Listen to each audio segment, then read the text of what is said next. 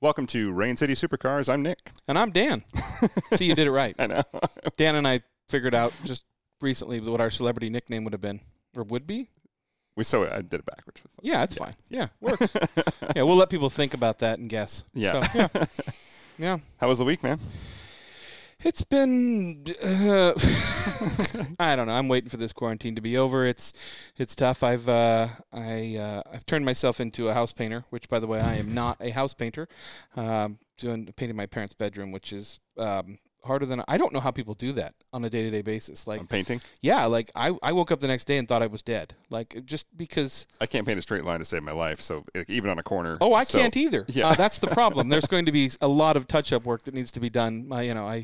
But it was it's fun. A lot of primer. I didn't get any paint on the carpet, so that was good. That's good. Other than that, I don't think I'll ever be a professional painter, and I have no artistic ability, so I won't be, touching up the Sistine Chapel anytime soon. Well, things are looking a little brighter as I'm seeing a possible, light at the end of the tunnel for this quarantine stuff. But as usual, we are coming from our secret location, which is not at Drivers Club, but it's not my garage this time. No. It's not my garage. So, but we do miss our friends at Drivers Club, and we're still brought to you by Hagerty, Avance, Carter Subaru, and Rainier Beer. I miss everything. I know. I don't think I'll miss the traffic. I think the governor said May 5th we can go fishing. So, you and I are big fishermen, so we could we just can't wait. Which, again, I said this earlier, I don't understand why that was ever banned. Like, if that's the best social distancing you can do is go out the middle of the water and do nothing, Yeah. Fish or catch or whatever. I don't know. Maybe I'll buy a fishing pole as I get closer to the water. Get one of those Superman ones. They're really cool. the Not that I've ever owned one. Oh, absolutely, thing. Yeah. I think sometimes those worked better as a kid than I ever did when I had a real fishing rod. So I'll never forget. We were fishing. My grandpa and my sister was swinging a net in the water and caught a fish. See? Like to eat. We ate. Well, it. there you go. Yeah. Yeah, but to be fair, you lived right. in Arlington pretty No, much. this was like in Minnesota. Anything that went across the yard got eaten, right? Pretty much. Yeah, that's okay. that's Yeah, not fair. far from the truth. No, but I think we were in Minnesota. Using the or land something. for its good, bounty. But speaking of our sponsor, Hagerty, really cool article. I've got the magazine in front of me here, which featured our local Hagerty rep. Somebody used some leverage she has at the company to get herself publicized in a magazine. No, if you are a Hagerty customer or receive the Hagerty magazine, look into it, because if you've been around here, our good friend Ashley Shoemaker has an article written about her and her lovely T-Bird. Yeah. Which they knew they were going to get, but she drove it all the way up here from Arizona. Yeah, it's a great story. She's got, great photos, great story, really cool stuff. It's fun to read, and it's, it's part of our community. Everybody loves Ashley. She's been on the show, 3 times? That's so gutsy, though. Because they didn't just, drive home. They went up the coast, which I think is the coolest idea in the world. But especially in a T-Bird, Well, that's my point. You've got those cars are old, and things break, and so it's a great story if you get it. The whole magazine is great. I always love reading it. I definitely read it for the articles. Yeah. So so there's that. Yeah. What other magazine would you be referring to? I don't know. I never had the lucky household where my dad had Playboy. My dad was an upstanding citizen. Yeah. So it was never I knew kids like that. I found this in my dad's closet. I'd put it back. Yeah. Never because if he's hiding it, he probably knows it's missing. Yeah. Too deep into that. Let's see here. So, still not driving, enjoying my Nissan Altima. Well, I still wait for parts. Oh, parts. Okay. Still I thought waiting you got for parts. The parts. Okay. I got the rotor. Is this one of those situations where they said everything's good to go and they said, "Oh, we forgot to order this one part"? Yes. Oh, okay. Well, they thought they had them in stock, and then that happens. There's 5 bolts that hold on the rotor for that. You want those? Yeah. Those are important Tends things. to spin if you don't. They're one-time use. They're steel with an aluminum collar, and they compress when you lock them down, and they don't have them, and so they're ordering them, and now I'm waiting. And I'm sure they're extremely affordable, too. Yeah. If anybody's curious what 5 bolts from Porsche cost at wholesale to hold on your rotor, it's about $75. Each? No, for the bolts. Oh, that's I mean, that's doable. I thought you were going to say doable, but I mean $75 a I bolt. think it's still there's that math that goes on in my head when I think about this brake job still. Mm-hmm. And I'm pretty sure I paid less than $75 for both rear rotors on the Land Cruiser. Oh, I know you did. Yeah, I think I bought them for like $50. Yeah. And then no, I did upgrade the pads, but the rotors were $50 for the pair. I mean, I think we put rotors and pads on my BMW for like $150. Yeah. And Like, I think yeah. my Land Cruiser cost less than the one rotor that we had to replace on the turbo. It did. Yeah, I think I paid less for the actual vehicle than one rotor, so I'm still shaking my head at that. Hey, you're running with the big dogs. Run backwards. It's expensive, but It's ridiculous. There's a limit to the insanity. I'm actually surprised that those photos haven't gotten out more. Like, because I've looked on the internet after seeing yours, and I haven't seen many other people, and I feel like that's. I've kept them off the forums and stuff for now. I'm waiting until it's all fixed, and then I'll put it out there. I also want to have I want to know what happened to that rotor. Yeah. So I'm going to have them inspected, like to the core sample, the whole nine, because I really, really want to know. So. Anyway, knowing is half the battle. Yeah, a lot of people who saw it thought I got in an accident or something, which they're like, "What did you hit?" And I was like, "I didn't hit anything." But how could you? I know, but it did inspire me for our Carter Subaru Tip of the Week. And I was thinking, because I used to work in the automotive industry, and I used to do estimating for insurance. Oh, that's right. Yeah, I worked in a body shop, and I did all the estimates. iCar Gold Class certified, yay! Anyway, I was thinking about taking apart cars, modding, and after the crash, post-crash repairs. And one of the things that I've seen a lot of modders leave out when they do some work on their car is they tend to do some hack jobs on the core support in the front, which is the crash bars. Yeah. So if you have a unibody car and you have plastic bumpers, like everything does this day, besides trucks, or actually even a lot of trucks still, you have a reinforcement bar that runs across the frame rails. Even in a unibody car, you have frame rails in the front. And in front of that, though, is what I was getting at, is the absorber. The absorber is that foam piece everybody forgets about that's behind your bumpers. Yeah, because you take the bumper off, it falls off, and and it breaks, and you forget about it. Yeah, or you look at you do a fiberglass body kit. Please don't do that anymore. Who does that anymore? Wings West. Wings West, yeah. We all cringe. I used to put those on. Yeah, okay. Yeah, They'd right? never fit. Yeah, they never fit, or you'd have to shave down that thing. And yeah, believe me. Yeah, so it doesn't actually make that much of a difference between a fiberglass bumper because it's going to shatter anyway, and then it's going to go nowhere. But I want to talk about why that's an important piece. It's just kind of one of those things that's good to know because if you ever get in a very low-speed collision, chances are you need to replace this. So the first thing that happens when you get in a collision, front or rear of your car, is you do an R&I bumper. That's remove and inspect bumper. And the reason they do that is because if that foam absorber gets damaged and flattened, it's just like a helmet. It gets harder because you've compressed the foam. What happens after that is, now this isn't the safety issue I'm talking about. It is, take that back. Okay, it is, but what happens is it changes the airbag timing. So a low-speed collision to a soft surface absorbs, but if you hit the same thing, you no longer have that absorber. It goes straight to that reinforcement. So you can set off the airbag. You can set off the airbags on a low-speed collision. And that's not necessarily a terribly bad thing because it's you're hitting at a different force now. But that force is increased on a low-speed collision. I'm not talking like 50. I'm talking 5-10 miles an hour, where normally your airbags may not go off because you have that extra little bit of absorption behind that plastic bumper before it goes and hits the core support. But once you hit the core support, it's just bam, right to the rails, right to the, and it's going to move those airbag sensors, which are they're actually really simple when you look at them. But that's why it's there. It's to handle low-speed collision. And so when you do get a really minor collision, and it could be like a car without a front license plate rear ends you, doesn't leave any marks, just like a tiny little scuff. You're like, it's fine, just keep going. You really shouldn't. You need to have your car inspected, and you need to get that looked at by a body shop. They need to pull off the rear bumper and look at it because that piece is likely damaged. Now, this isn't like a life and death thing. Nobody freak out here. But that part does likely need to be replaced. They're usually dirt cheap. I mean, you can find them.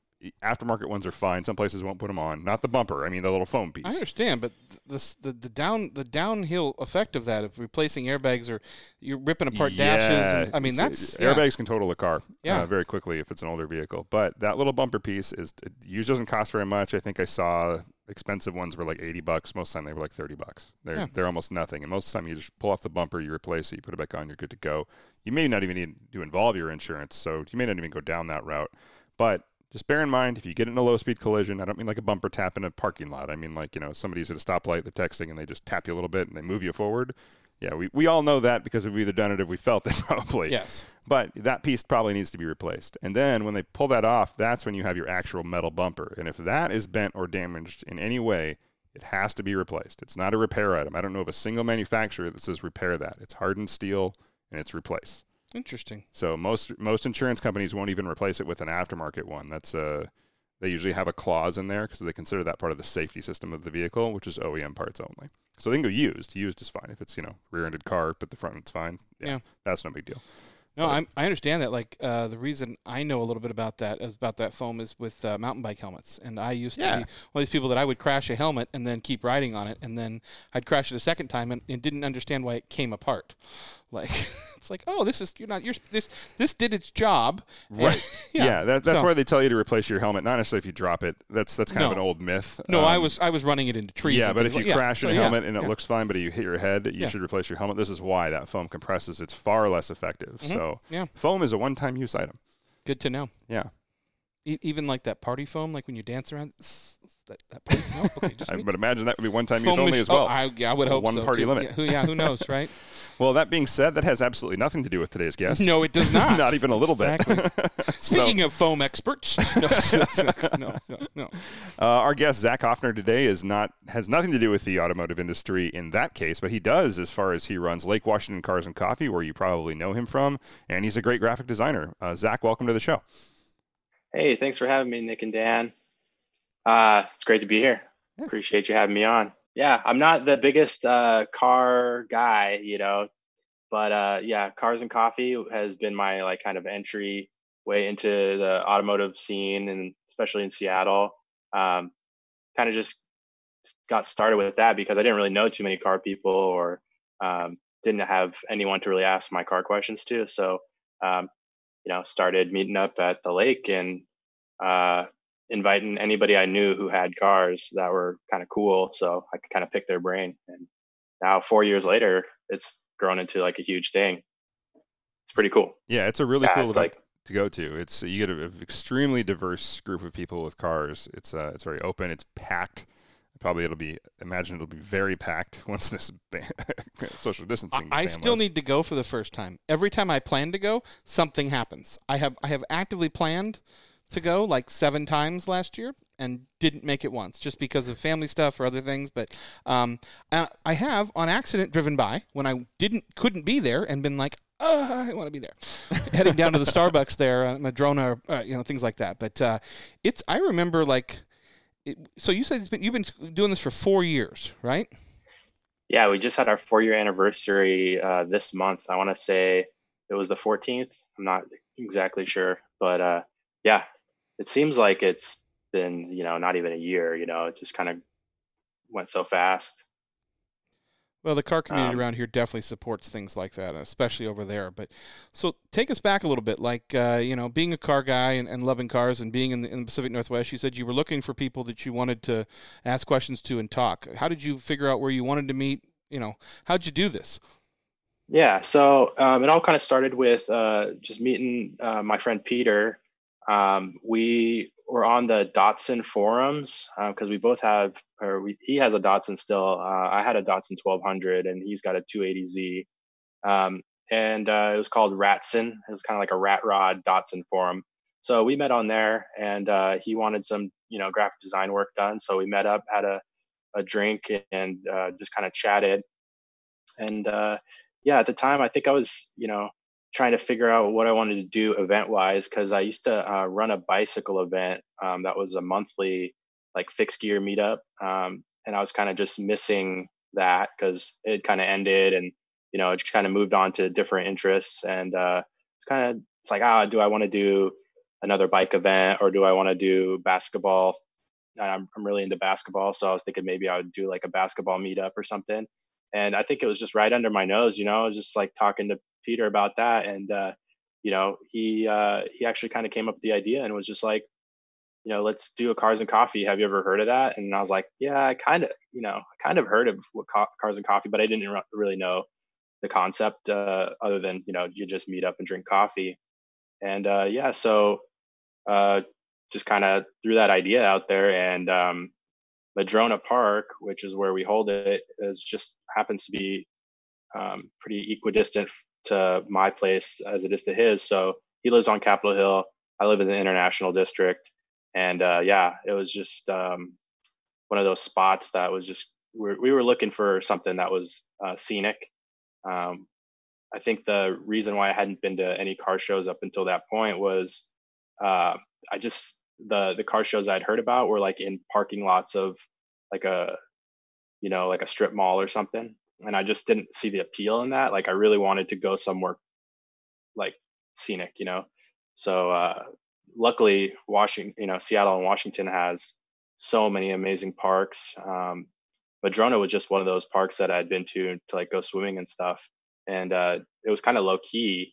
Like no one really goes there in the morning, so we showed up one week and we're just like, let's do a trial run, see how we like it. We brought our Datsuns out, and they're all rusty. They're not like show cars or anything. It was just mainly like, hey, let's go, kick some tires and talk about what we were going to do and try and get some other people out. And so the trial run was just me and him, and we enjoyed it. And it was just the two of us. It wasn't anything more than just sitting around and just chatting, and it was really relaxed. So we're like, yeah, I think this is something we could do every Sunday. And so we invited a couple people, and the next week we had our friend Paul, who's got a great collection of cars, and he brought his Lotus Esprit.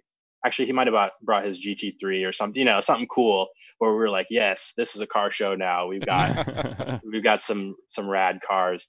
And so basically the first few months was just like, Paul, what are you going to bring this week? And so that's kind of how it got started. And it just kind of went from there. It wasn't necessarily a big hit the first year. It was just like, let's see if we can get together like a group of people who want to show up. And I think originally we even were going to just do it on like nice days and like sunny days. And so it was like we had spring, summer thing. And then after that first year, we went on hiatus in winter and fall, just because we're like, hey, it's cold. Nobody's going to want to show up. And after that, we restarted it. It seemed like it was kind of, scrounging to get people to show up again, in the spring. So once we kind of started getting a good momentum going, like the fall came, and we're like, do we want to like go on hiatus again, or do we want to just keep doing this thing? And I think the consensus was like, let's just keep going until nobody shows up. And we went through the winter that year, and I think our biggest event or to that date was in the winter, and it was like late winter. Everybody's itching to get out, has nowhere to go. There's no events going on. And so we had like a huge turnout where we filled every parking spot, which was kind of like a soft goal for us. We were just like, one day this whole lot's going to be full. And now it's like every week. Well, yeah. Up until, COVID-19 thing, it was like almost to the point where it's like, we're going to get in trouble. There's so many cars here. People are double parking. But it is organized chaos when it does get packed. Everyone's super respectful. There's the, occasional people who want to like chirp their wheels or, rev up. And, just we kind of have conversations with the people individually if that happens. To just be like, hey, there's houses right there. It's, I could point to a block of houses that overlook the lake and just say, hey, those people over there, yeah, we don't want them complaining. So, just remember it's a morning event. We're not trying to like piss anybody off, especially the neighbors, because that's going to be the number one reason why we get kicked out, I think, if it ever comes to that. But yeah, so 4 years later, we're on hiatus again. And, it's strange times, because it was definitely like the end point of my week where I could just decompress and just like touch base with all the people that I met and kind of just go make the rounds, talk to people about their cars and just meet new people. So right now it just feels like, that's a big void in my life. We feel the void. Yeah, don't worry. Totally understand that. Yeah, thank you. This is some car talk. I'm ready for it. I've got like a whole month. It's been, Yeah, let's take a quick break. When we come back, we're going to talk more about your story, how you started, what you're doing, and more about cars for sure. We'll be right back. We spend an average of 8 hours and 41 minutes a day facing screens. Laptops, smartphones, tablets, even digital refrigerators. But what are we really connected to? Isn't it time you connected to something greater? Sometimes the best way to connect is to disconnect. This moment of escape was created by Hagerty for people who love cars. And we're back. Look at us. Here we are. Back. Feel better? I did. Yeah. Like I told you, I on the break, I thought I had the coronavirus this weekend. Dan and I went out on his electric skateboards, and I woke up the next day, and I've never been that sore, and I had a little bit of a cough, which was nothing, but I was in bed. I'm like, oh, this is it. Like, Here it comes. here it comes. Nope, it's just allergies and actually doing something. Yep, pretty much. Well, I've been doing things. I just I haven't been on a snowboard or a skateboard in a long just time. using a totally different group of muscles. So Yeah, it kicked my butt. So, yeah. Anyway, we were talking with Zach before the break, obviously. And man, are you from here? Where are you from originally? Yeah, I grew up in Auburn, Washington. So just a little south end. And I was actually born in North Dakota, but I don't tell people I'm from there just because I was there for like half a year maybe before my parents moved out here. So Auburn pretty much for my youth. And then once I turned 18, it was like, get up to Seattle, get to the nearest city, and just I just really like craved the culture, and just I was really bored as a kid, I think, and it was just like I need to get up to Seattle, and so I've been in Seattle ever since. We are definitely using that in the intro, like on the tagline, North Dakota boy makes good. Crazy to think about people from North Dakota is you remember other people who are from North Dakota. Yeah. There's not a lot of you. No. It's like meeting somebody from Delaware. You're not really sure it exists until you've been there or you meet somebody from there. I thought that was a river. If you've ever driven through there, it's really beautiful. I think it's more appreciated now that I'm adult driving out to North Dakota. But when I was a kid, man, we would take road trips every year, maybe a couple times a year. My family didn't like to fly, so it was just like pile all the kids in the van, drive out to the middle of nowhere, in a blizzard sometimes, and it was just like that was what you do. And that seems like my visual in North Dakota. That was my childhood as well. I had family from Minnesota. Yeah. So we'd go up through there. Oh, Minnesota, yeah. Yeah, Minnesota, exactly. Don't you know? North Dakota. Yeah. People don't think that's real until they meet somebody from like northern Minnesota. And they're like, oh, that's not a joke. People talk like that. Yeah, they do. Yeah. Just watch the movie Fargo. I don't know if it clicks in for you when you go hang out with family or anything. Oh, yeah. My sister's she's terrible when it comes to that. Like we'll go out there and she's like there for 10 minutes and she's already got the little slang going and the drawl, and it takes me like a week to get there, but it comes back. Yeah, every time I talk to my aunts, I hear it, and my mom's like, "What are you talking about?" I'm like, you don't hear it? You don't hear it? Yeah, it's really funny. So you moved here as a child to Auburn? Yeah, I was like one. My family moved here. I have an older sister and a younger brother, and so it was my mom and my dad. My sister and me moved out here, and then my brother was born here. Nice. So were you into cars as a kid? Like like Dan and I always joke in the fact that we were the ones that had like 800 Matchbox cars and things like that. Yeah. I was into Matchbox and toy cars and stuff like that. I had pictures of 911s and stuff on my wall. I didn't really think I was a car person until it kind of all came back to me. It's like I was into bikes for a long time, so I was like all about bikes. Could only think about that. So once I started getting back into cars, I was like, you know what? I remember my dream car was this, 911. And I found like the old like framed poster at my parents' house, and I was like, I knew there was some sort of connection being a car. Now I'm a big car nut, but for a minute there, I just was all about bikes. So just kind of rad forgot on my repeat whole all the time. Oh, okay. Yeah, rad and. I don't know if that movie lives up to it. I mean, like I get it, but it just doesn't hold the excitement that it used to. For the BMX, old school BMXers, man, that's like I get it. Like Breaking Ice starts in the intro, man. Then Lori Loughlin, who like never rides a bike in the whole movie, really, but it's Lori Loughlin, so Was she in Stripes in that movie? Because I think she's going to be in Stripes soon. I got to say, my favorite bicycle movie is Quicksilver. I don't know if you ever heard about that, but Kevin Bacon, lawyer turned bike messenger, turned running from Quicksilver. who is it? Okay. He's running from like Morpheus, Oh, we're watching it. Yeah. Later. My favorite bike movie growing up was Radio Flyer. Oh, yeah. With Kevin Costner and those guys. Yeah. Good stuff. Now I gotta watch Quicksilver again. Man, that was a good one. Yeah, great. I'll add that to the list. So you grew up with bikes, and then sort of had that epiphany like we all do one day, like, oh, I'm a car guy, and I've always been a car guy, and It's and it becomes an addiction. But and you had mentioned earlier that you kind of started Cars and Coffee with a love of Datsuns and things like that. Had that always been something that you'd been into and just eventually found yourself one? It kind of just happened.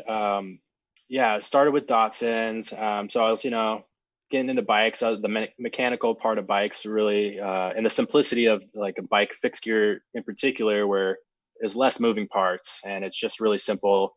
Minimalist, we were talking about earlier, but it was like super random actually. I was on the bus and I had a flat tire on my bike, so I actually really disliked being in automotive transportation. It sounds weird to say, but I was like, I hated being on a bus. I didn't like being in a car. I like to be on my own two wheels and like cruising around the city. And so I was on the bus. My friend Naz, he calls me up and is like, "Hey, is that your bike in the front of the bus rack?" I was like, "Yeah." He's like, "Oh, I'm right next to you. I've got my truck." He had a Datsun truck and was like, "Hey man, like jump off I'll give you a ride." And I was like, "Cool." Grabbed my bike, threw it in the back of his truck, sat in the passenger seat, just looked at his like gauge cluster, his, just everything. The shifter was so minimal. There was nothing there. And I was like, I can kind of wrap my head around this. It's like, I'm a bike guy. I'm like, I get confused by freewheels and all this stuff, but like something about this Datsun was super simple. And he had such a clean setup that I'm like, I need a Datsun. I don't even care like any other car. So they're cool, man. From that point on, I was like, yeah, I could do this. Like I need this Datsun. And so I was looking for a truck for a while, and I was pretty broke at the time, so I was looking for a deal and couldn't really find anything. Like people with those Datsun trucks, man, they can get pretty pricey. Yeah, they know what they think it's worth. Yeah. yeah. So I was on the lookout for a little while, and then I had another buddy of mine who had a Datsun B110, which is the Datsun 1200 sedan. They have the trucks in Japan. Unibody trucks, really cool little tiny trucks. But this is the sedan version. And he's like, "Man, I lost my license a while back and I've been working on this Datsun, but I can't even drive it. And it's just like falling apart. And my girlfriend's getting mad at me. She wants me to get rid of it." And I'm like, "Dude, I'll give you $800 and I'll give you a bike." And, all this bike stuff I knew that he wanted from me. I was like, "I'll give you all this stuff that I have sitting in my basement." And is $800 cash. And he's like, "Dude, really?" He's like, "Yeah, sure, no problem. Like my girlfriend's gonna be so stoked that I get this hunk of junk out of the parking spot." And he's saving cars and relationships. Yes. Yeah. He had what a guy. He had his friend living in it for a while, and so I felt kind of bad because I was kind of evicting kicking out somebody. His buddy. Evicting him from the car. But I was like so stoked, and it just was like a project from there. And, it had so many different weird quirks. It was not in good condition, but it ran and drove. So it was like, it worked well as an apartment. Yeah, he had hooked up, he had spliced some wires. What was it? He had like an extension cable that he'd spliced a bunch of wires and put like a subwoofer and some other stereo equipment in there. Like his buddy did that because he was just like hanging out in there listening to music. And so kind of feel bad about that. Sorry, Vince. Sorry to kick you out, but it was the start of my automotive journey. And man, I was hooked. Like buying wheels, like just Craigslist searching for things, just learning. I was super interested in that. Just anything that I can kind of like sink my teeth into and kind of like learn new stuff. Like I'm all about. So yeah, that was it. And I almost killed myself a couple times because I didn't like tighten the bolts and the wheels when I put them on. Just like little things like that. You're like, yeah, oh yeah, we've been there. That could have been bad, but I survived. So keep moving I've been there forward. Twice. Your wheels fall off twice? I had my 84 Scirocco. The lug bolts were too short for the wheels that were on it. Yeah. And I finally I had those fixed. I didn't know that when I got it, but I had one that like came down to like one lug bolt, and so it was like not, because it lost the center ring, so it was one lug bolt on a 4-lug wheel, and so that sounds safe. Luckily I pulled over immediately as it's like not on the hub all the way. That was terrifying. And then I had the wheel bolts break on my C63 AMG. What were you doing? Actually, nothing you would think was crazy. I was driving home and I felt it like a wobble in the front, and I was like, I thought like I'd broken a tie And rod. that's not or even the something. wheels that the torque goes to. Yeah, That's no, a rear-wheel drive car. rear-wheel drive correct? car. Yeah, no, I found out I broke all of them. Like they all were broken. Like the bolts that the previous owner had put on, he switched them to black because the wheels were black and they were silver originally, and he used like the cheapest thing you could possibly find. Don't cheap out on wheel bolts, lug nuts, anything like that. Okay, you got just message to everyone. There's a reason those things are expensive. Yeah. Or they should be. It's almost a safety feature. Yeah, almost. Yeah. So they had rusted all the way through and cracked, fun. and like at least one on each wheel had broken. But that's twice in my life. My wheels have almost killed me. So, and a brake rotor this time. What the hell? Anyway, Starting to see the problem. I here. digress. Yeah, I was driving over the West Seattle Bridge. Oh. And you're the reason it's broken? Yeah, I did it. This was years ago. But so yeah, like I worked with I worked with a girl who has a Datsun truck, and we were just nerding out about Datsun trucks, and she's like, let's drive home at the same time, and I just want to like look at your car while it's driving, right? And she's like calling me up after. She's like, your wheels are wobbling so bad. And I could hear it, but I was like, "It's an old." Like, this is the first time It shakes. really I It's was old. driving. Yeah. Yeah. Hey, you got that Weeble wobble. Yeah, I do, girl. What's up? So- no, your wheels are going to fall off. Yeah. So I tightened those bolts up, and that wobble and the weird noises went away. I was like, "This is really satisfying." You know, just tighten some I bolts and fixed things it. go away. Yeah. I fixed it. I almost killed myself, but I fixed it.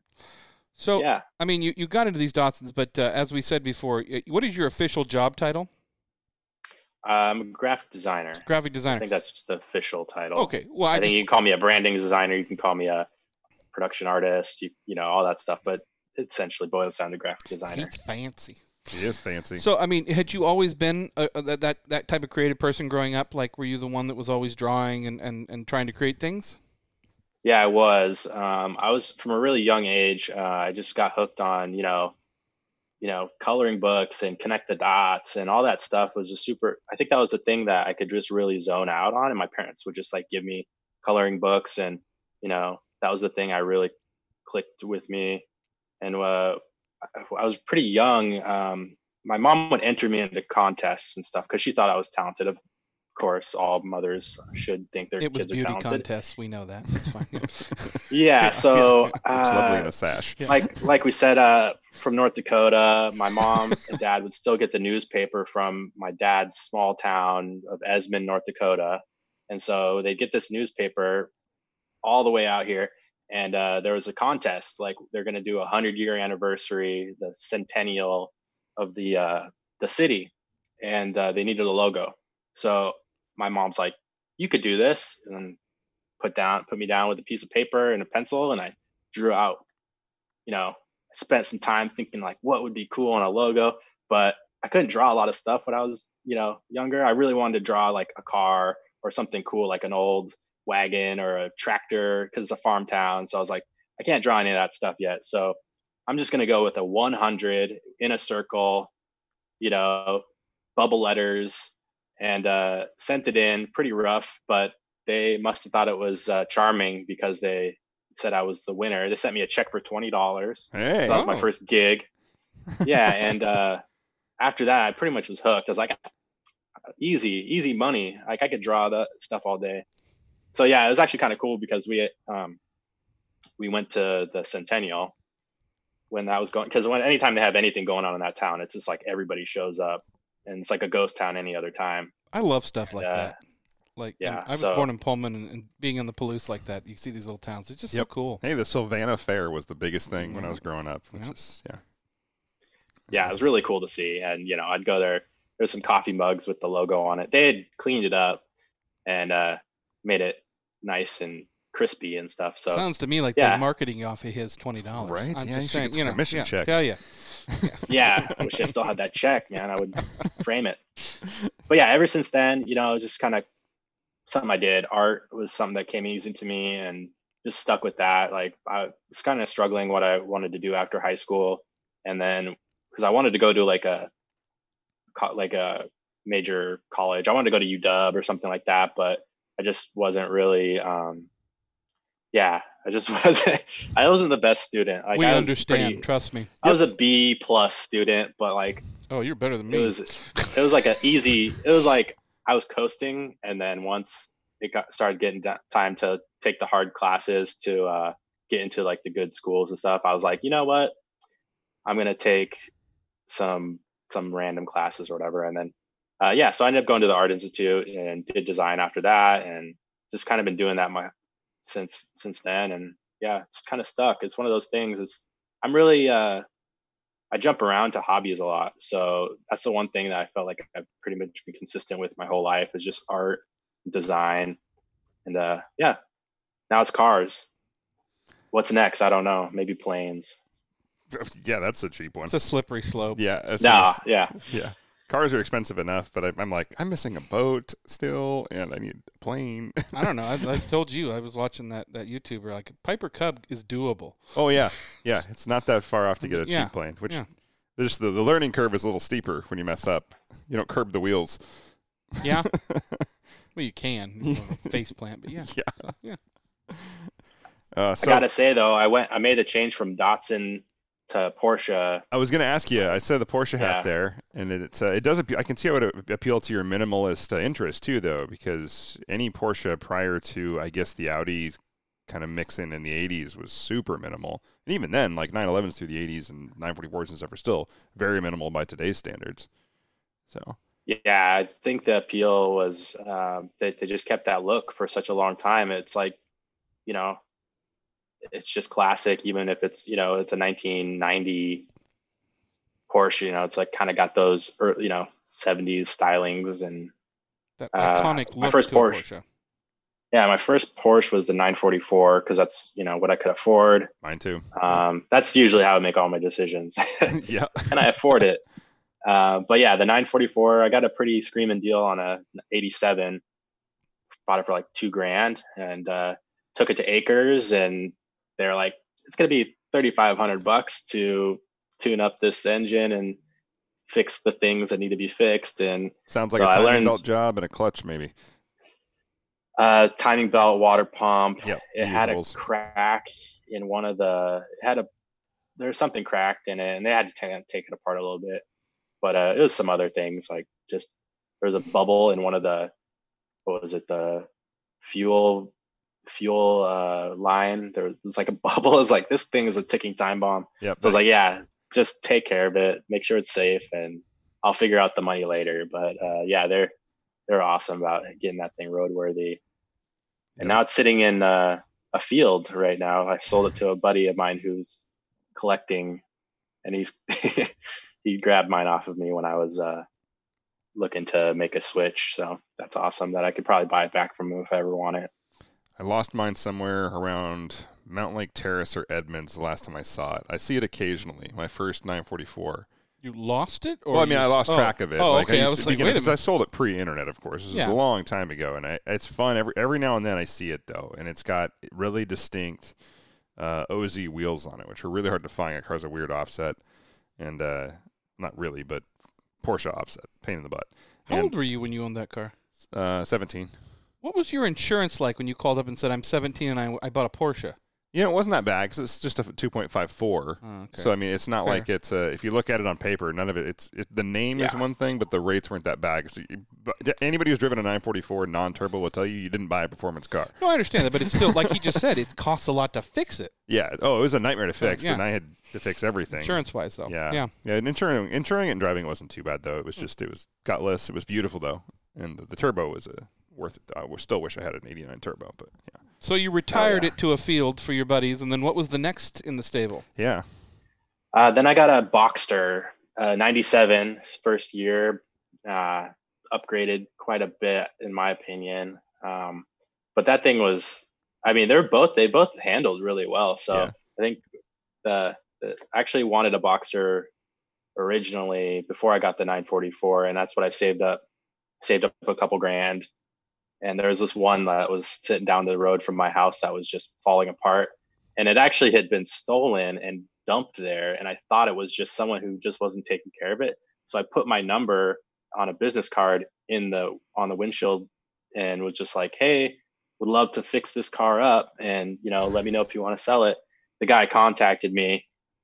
He's like, yeah, like I want to sell it like $2,500. And so I went to go look at it, and it was a piece of garbage, man. It was already had, like, the bumper was taped on with duct tape, and the soft top was slashed and taped up. And when I went and looked at it, the guy told me, he was like, actually it was had been stolen and abandoned, and then they recovered it. So I'm guessing that when it was actually down the street from my house, that people had abandoned it and they'd like recovered it at some point. Anyways, went there with one of my Porsche buddies. He's like, a $2,000 Boxster might sound like a great thing to you right now, but just pass on it. And I was like, had the money burning a hole in my pocket. So I'm like, maybe I'll just get it towed. He's like, needed a water pump. Like he put some water in it, and it already dumped out the back before we'd even looked at it. So it just wasn't roadworthy. So I, anyways, put that on pause, got the 944. And then once I had more money to work with, went with the Boxster that was way better condition. And so glad that I did, because even at that point, there's so many things that could go wrong, like that you need to fix on them, and they're still expensive to fix. So yeah, I had the Boxster for about a year. And unfortunately, it met its demise in November when I was parked and someone just hit it while it was parked and totaled it. Oh. So it's kind of one day it's there and one day it's not. So yeah, bittersweet. Well, bitter, not sweet. Anything. Yeah, I was like, say, where's the sweet part? Yeah. Yeah. Sweet part. You got something? You got a new Porsche now? No, I'm looking right now. This was like this last November. This just happened. Yeah. Oh wow. Okay. Man. Yeah, Okay. that's rough. Yeah. Well, if you say now is actually a good time to buy if you can buy. So yeah, I'm looking right now. So I've got a little bit saved up. I got some money from insurance for that. Yeah, so 996 is kind of where I'm looking right now. If I could find, like, I'm the worst at buying cars because I'm always looking for something really cheap so I can put money into fixing it up. But with Porsches, it's like, that's sometimes not the way to go. that's a gamble. There's with so a many 996. things. Yeah. So with the 996, like if you find one that's like, 10 grand, it's like, what's wrong with it? Yeah. Oh yeah, the IMS grand. bearing is rattling. Don't worry, it's just an engine out service. You don't need that. Yeah, I like try and, keep my eye out and like see if there's, Craigslist or OfferUp or eBay or something like that. And anytime one that comes up that's cheap enough to pique my interest, I like start inquiring. But there's never going to be one that's a diamond in the rough in this day and age. Everybody's looking. So there was one that's like 10 grand that's floating around there, and it's got like 200,000 miles. And I'm like, do I really want a Porsche that it's going to need a new engine soon, or there's probably something wrong with it that they just, So I've learned my lesson, I guess, from the first time around. I'm just in the saving money. I think But there's. I do have a a lot Jeep of cars Renegade. I coming know out. one of you guys have a Jeep, right? No, neither one of. I got a Subaru. Oh, you don't have a Jeep. Yeah. I thought you guys were talking about a Jeep last time. I had a Rubicon on my list, the diesel coming out, which we still haven't. They're out there now, but after some searching and driving, I'm leaning more toward the Raptor now. So, but I'm holding off for a little while longer because I don't really need another vehicle right now. So. Yep. I'm not driving anywhere at all right now, so it's like, well, I'm not going to go buy. I'm moving. I don't have interest rates are pretty good for buying right now. I mean, I'm not telling you to go out and buy, but no, I'm still looking though. Something might come up, but I don't need another vehicle right now. I think riding my skateboard more than driving. I think the market's going to be flooded with cars pretty soon, because I think there's going to be a lot of people that had these fun cars that sort of went through their fun car collection or money collection during this quarantine and have to sell. So it'll be interesting to see kind of what happens to the market. Yeah, I'm laughing. Everybody in Avant seems to be buying cars left and right now. Yeah. Like Bring a Trailer is slammed. I've been following that forever. Did you see that 997 GT2 on there? No, I tend to just not look at them because I know I can't afford it. I think it went for like 300,000. Oh yeah, definitely. Yeah. It was just gorgeous. Kidneys are not worth what they used to be. I keep watching Bring a Trailer because now I'm at home, so I'm just letting the ticker run on the TV in the background while I'm working, just like, oh. Yeah. I want a new car. You don't like your Nissan Altima? I have this rental Nissan Altima that's as good as it sounds. It's the car. Actually, I sat in it. It's really not that bad. I mean, bringing it back to the Datsun. Absolutely. I was looking at Nissans before I got the 944, I was, I hate to say it, but I love the Juke, man. Everybody hates it. And I like the one that somebody put the GTR engine in. Yeah, right. You see those. And then they have the Nismo. And I was like, yeah, you can make these things cool, because I was trying to have the modern day version of the car I had, which is impossible. Right. Because they just don't make them like they used to. But I was like, a little, sedan that's economic and tiny, but has that kind of Nissan look. But there's nothing really. That's why I went to 944, actually, because it reminded me of a Z car a little bit, just like kind of. So I think Z cars were actually more. Love them. They're out of my price range when I got the 944. So it's kind of funny that I went from I wanted a Datsun, ended up getting a Porsche because it was easier to find a affordable 944 that's been somewhat sorted out than, project car, Z car, which, probably had rust or whatever. Yeah, I think just there are still a lot of nice, even base Porsches, because a lot of Porsche owners, even if they buy a cheap Porsche, take good care of it like it's an expensive Porsche. So the Boxer's a perfectly good example. I mean, some of the Boxers out there are incredibly nice, and you can all get them the new for, Boxers are gorgeous. Yeah. Yeah, it's funny though. As long as you've got somebody who's done the maintenance and taken care of, like, what is it, the Slave and the Masters, and then I think the earlier models had that plastic rear window, so that they were prone to cracking and yellowing over time. But if you can just find an owner who's taking care of that stuff, they're really nice cars. They're an underrated car too, which is kind of good, because if you want a really fun car for cheap, you can get a nice Boxster, and they are fun to drive. It was marketed, and not marketed, I shouldn't say. Like it was always put out there, I thought, in the world, like it was the female Porsche kind of thing, and that's not a bad thing. But yeah, like, the demographic though. It was like the husband had a 993 GT3. I think that was literally the marketing. Yeah, we're not being sexist. Totally. I think that was literally the marketing for the car. But Avance has got one, right? Still as a they're awesome cars. So especially the S's. Yeah. I mean, you go to the 6-speed, the bigger brakes, more power, more torque. Like, it's just a slippery slope, because you're like, well, then if I get a hard roof and I get a Cayman, then I get a Cayman GT3, and then it goes GT4. Sorry, there. Yeah, I love those Boxers, man. Like, I think I had to deal with the whole like, oh, isn't that a woman's car for like a little bit? But I mean, you just got to own it. Like, I love that car. It was like you said, for the price point, you can't get much better of a car than a Boxster. Like, you can spend $5 or $6 grand and find something that's super fun to drive, super fast. It's going to make you smile, and it's a convertible. So, when you put the top down and you're driving around in the sun, it's just like hard to beat that. So it's tempting to not go and get another Boxster once I got paid out from the insurance, but I was like, maybe I'll make the jump, get something different. Were you dailying that car? I was for a while. Yeah, actually I was commuting to Everett. I got a job up there. I'm not working there anymore, but when I started that job, I had the 944 and completely destroyed the 944 commuting because I was just in traffic all the time. Yeah. And and then I made the jump to the Boxster because I was like, it's 10 years newer. It's going to last. It's going to be better for commuting. But it was an interesting. It was fun in the summer, but once winter came around, it was a little black Boxster. So it's like, I felt like nobody could see me. And, a big semi truck would like hit a puddle and just completely like blind me. Take you out. Exactly. It's So I was competing in that for a few, 6 months. And then I got the Jeep Renegade, and just so I could commute. And now I don't commute as far. So kind of wishing I had something sporty again. Those Renegades are, I've been up in the mountains with them. They're good. They're hard to stop. Like I've seen people get stuck in like big Jeeps, and those little ones will get through. So yeah, the short wheelbase. Impressive. Yeah, they're good little things. It's funny that the girly car thing is still a thing. Like, we some pretty badass women drivers, but it's like I had an S2000, and people say that all the time. I was like, I don't care, I freaking love this thing. I think the most sexist ad I ever saw was for when they brought out the Beetle, and it had the flower holder or whatever in the dash or whatever. Yeah. It had a vase holder, and I'm like, really? Come on. By the way, my parents owned one of those cars, the Turbo Beetle. That was fast. They're fun. Yeah. It was just, it was a rebadged GTI. They're cool. Pretty much, yeah.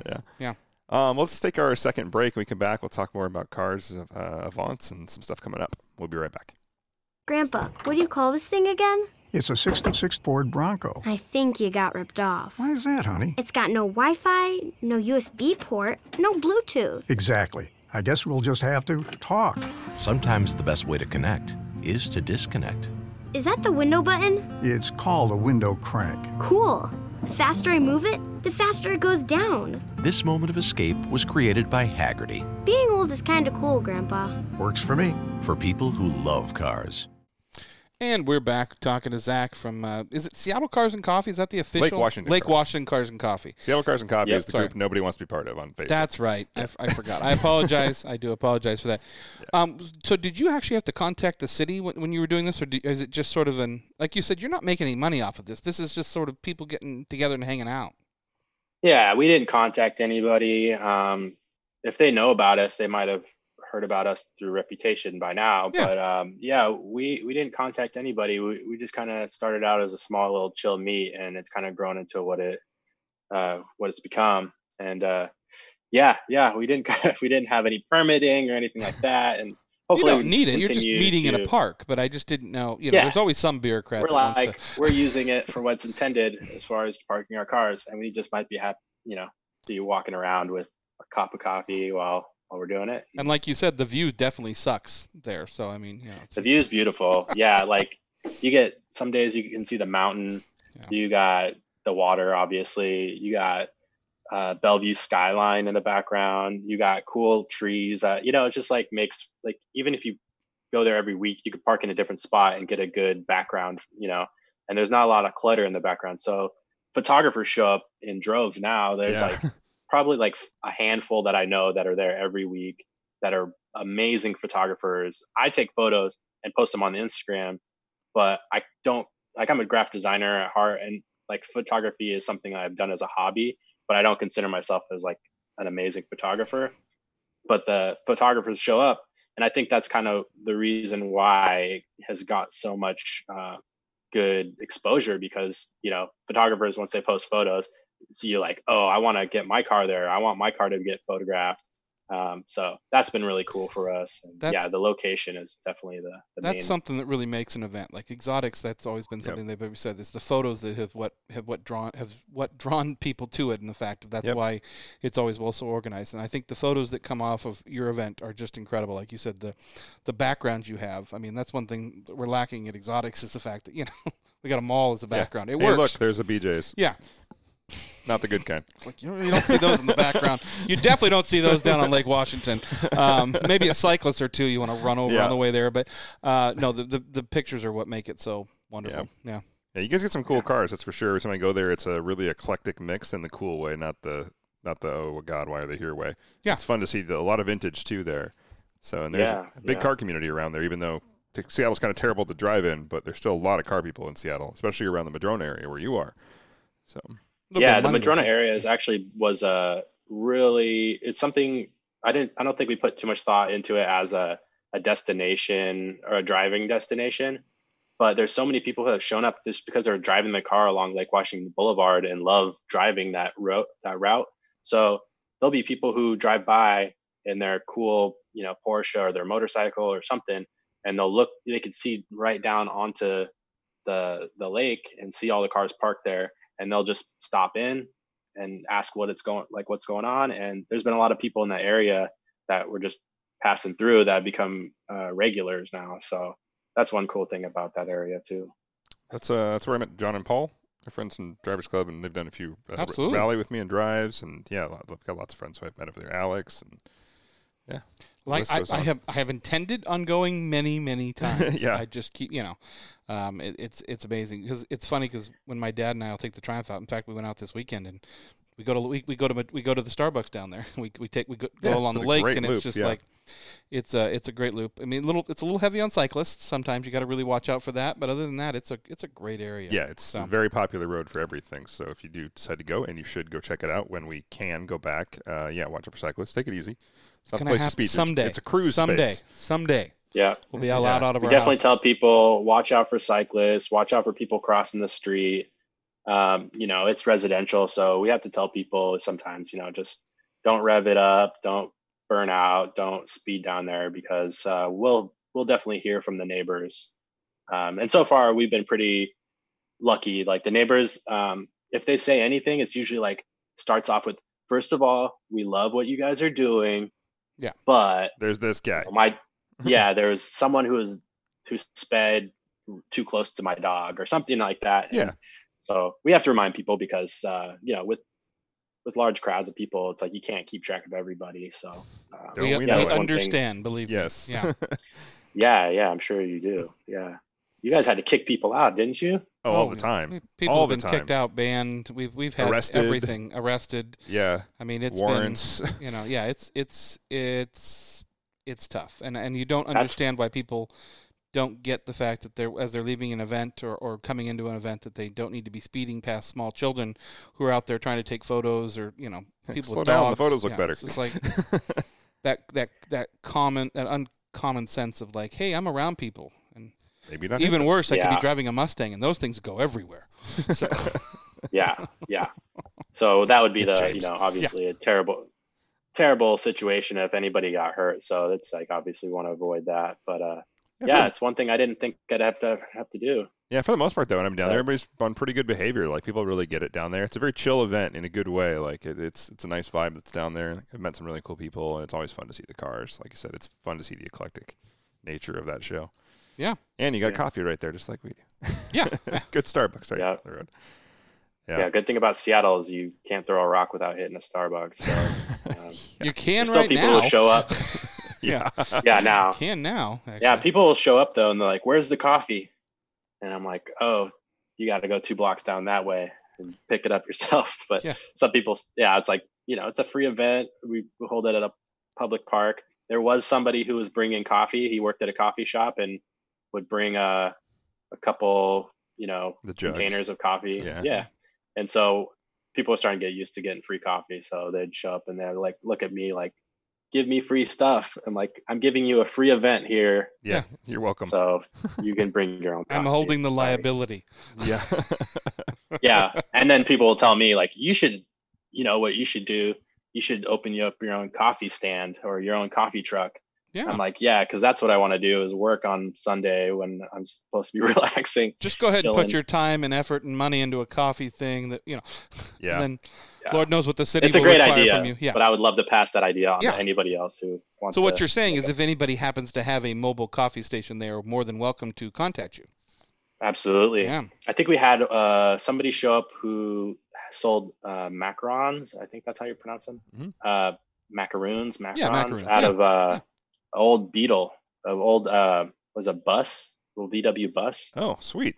Yeah, so it was cool. Like, and that's like, if I were to ever have like a mobile coffee stand, I would definitely try and take some vintage car and make it into something cool. But Yeah, I wish Volkswagen buses weren't so expensive now because they'd make a fun project for something like that. Like, but man, they just They're like Porsches. You can get them, but you just don't want them. yeah. Ironically, you can get some of them with Porsche engines in them. That's true. Yeah. It's a popular swap. Yeah. Yeah. I mean, just so people can kind of find you or figure out when you're on, when you're off, do you guys have a website, things like that? we have an Instagram and a Facebook. So you can find us on Instagram at Lake Washington Cars and Coffee, all one word, no spaces or hyphens. And Facebook, it's probably just search Lake Washington Cars and Coffee and get there. Everything on our Facebook is mostly automated. There'll be people who ask us some questions and stuff, and it takes us a little while to get back to them because I'm not always logged in on Facebook as much as I used to be. But yeah, all the info's on there, and we've gotten people, we've gotten people from Facebook who like found us from there, and then people who found us from Instagram, and then people who just like I was saying, driving by found us. But no website yet, but maybe one day. Yeah. So minus the COVID going on, are you guys on year round now, or are you still doing some of the hiatus? We were, yeah. So our regular schedule when there's not a pandemic going on is every week except for Seafair weekend. So every Sunday except for Seafair, because Seafair gets packed, by the waterfront. So we don't even want people attempting to show up and take up parking spots that are probably going to be, desired for people watching Seafair. So yeah, that's usually the 1 week off that I just, it's no car stuff for me. Yeah. Yeah. Other than that, I'm usually there every Sunday. It's just kind of my ritual. And maybe this year I was taking a little bit more breaks than before, but now it's like I have to take a break because You're recharged the whole now. COVID thing. What Yeah. what I'm time ready to does get it back into start?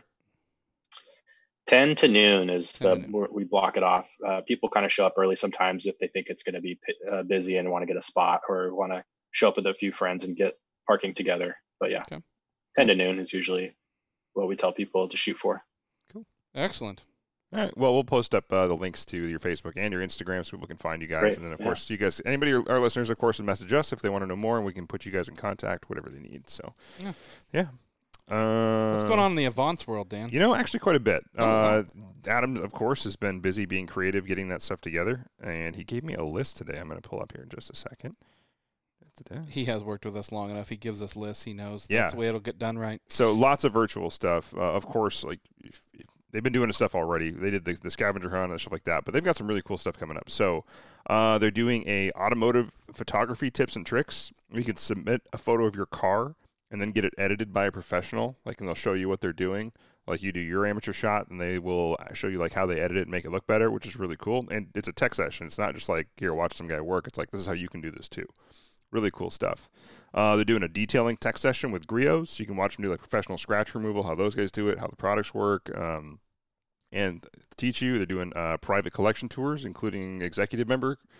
So like deep history dive stuff, not just, hey, look at the fancy old car. It's here's the history of this awesome car, like straight up. Are those planned yet, or? Yeah, some of the dates are hidden. Like, Okay. with this stuff, he's still got a lot of this pending. A few more things. He's doing insurance for enthusiasts, talking about the process of like agreed upon value, diminished value claims, things like that, where it's like, this is super important stuff to know, guys. Obviously, you can get a hold of Ashley at Hagerty or just Hagerty in general, and they'll answer your questions. But yeah, that's definitely something you want to know if you've got an older vehicle that's worth more than it looks on paper. Sure. Then upholstery basics, do's and don'ts, estimated common cost repairs, common projects you can do, how to clean stuff, how to clean your seat belts, which is a really popular one on older cars. That's a good one to know. But yeah, so he's I had to put seatbelts in yeah, before I could clean them. So yeah. That's right. I had to add seat belts. Mhm. So yeah, anyway, there's obviously a ton of stuff coming up at Avance. It's all on Avance.com, and of course, we are all exceptionally active on the Avance Facebook group. I just did some updated drives for Dan's drives for Avance to extensions of the local. Since people have more time, I tried to do a little extra, a little bit out there, so I'm updating that a little bit. And, Dan always giving a little extra. Yeah. I did want to. We're working on a little bit of a project with Hagerty, and if you are a Hagerty member, yeah, we would like you, and you have a good Hagerty story. We would like you to contact us. We're going to be putting some. I don't want to give it all away, but we're going to be putting some stuff together, and I want to kind of get some resources. So, yeah. If you are a Hagerty member and have a good story, please contact us, and we will chat. Yeah. info@RainCitySupercars.com. And then, of course, follow us on Facebook, Instagram, Rain City Supercars LLC on Instagram, Rain City Supercars on Facebook, or RainCitySupercars.com. And we are redesigning our website, so please stand by. Yeah. That was a little placeholder to get your attention as we changed up the front logo. Pretty much. Yeah. Zach, thank you so much for taking time out of your busy schedule. I know you've been extremely busy. Your world didn't drop away like a lot of people's, but thanks for doing what you do. Like I said, I intend to get out there. I'll probably end up showing up with Dan. Let's be honest. But we'll my car ever comes back. Yeah, if you're a car ever, we can take one of mine. Hopefully, it comes back before this virus is lifted. Yeah, who knows? I don't have faith at this point. Bolts or viruses. So, thanks for taking time out of your busy schedule. No problem. Thanks for having me. For Rain City Supercars, I'm Nick. I'm Dan, and don't just get there. Enjoy the drive.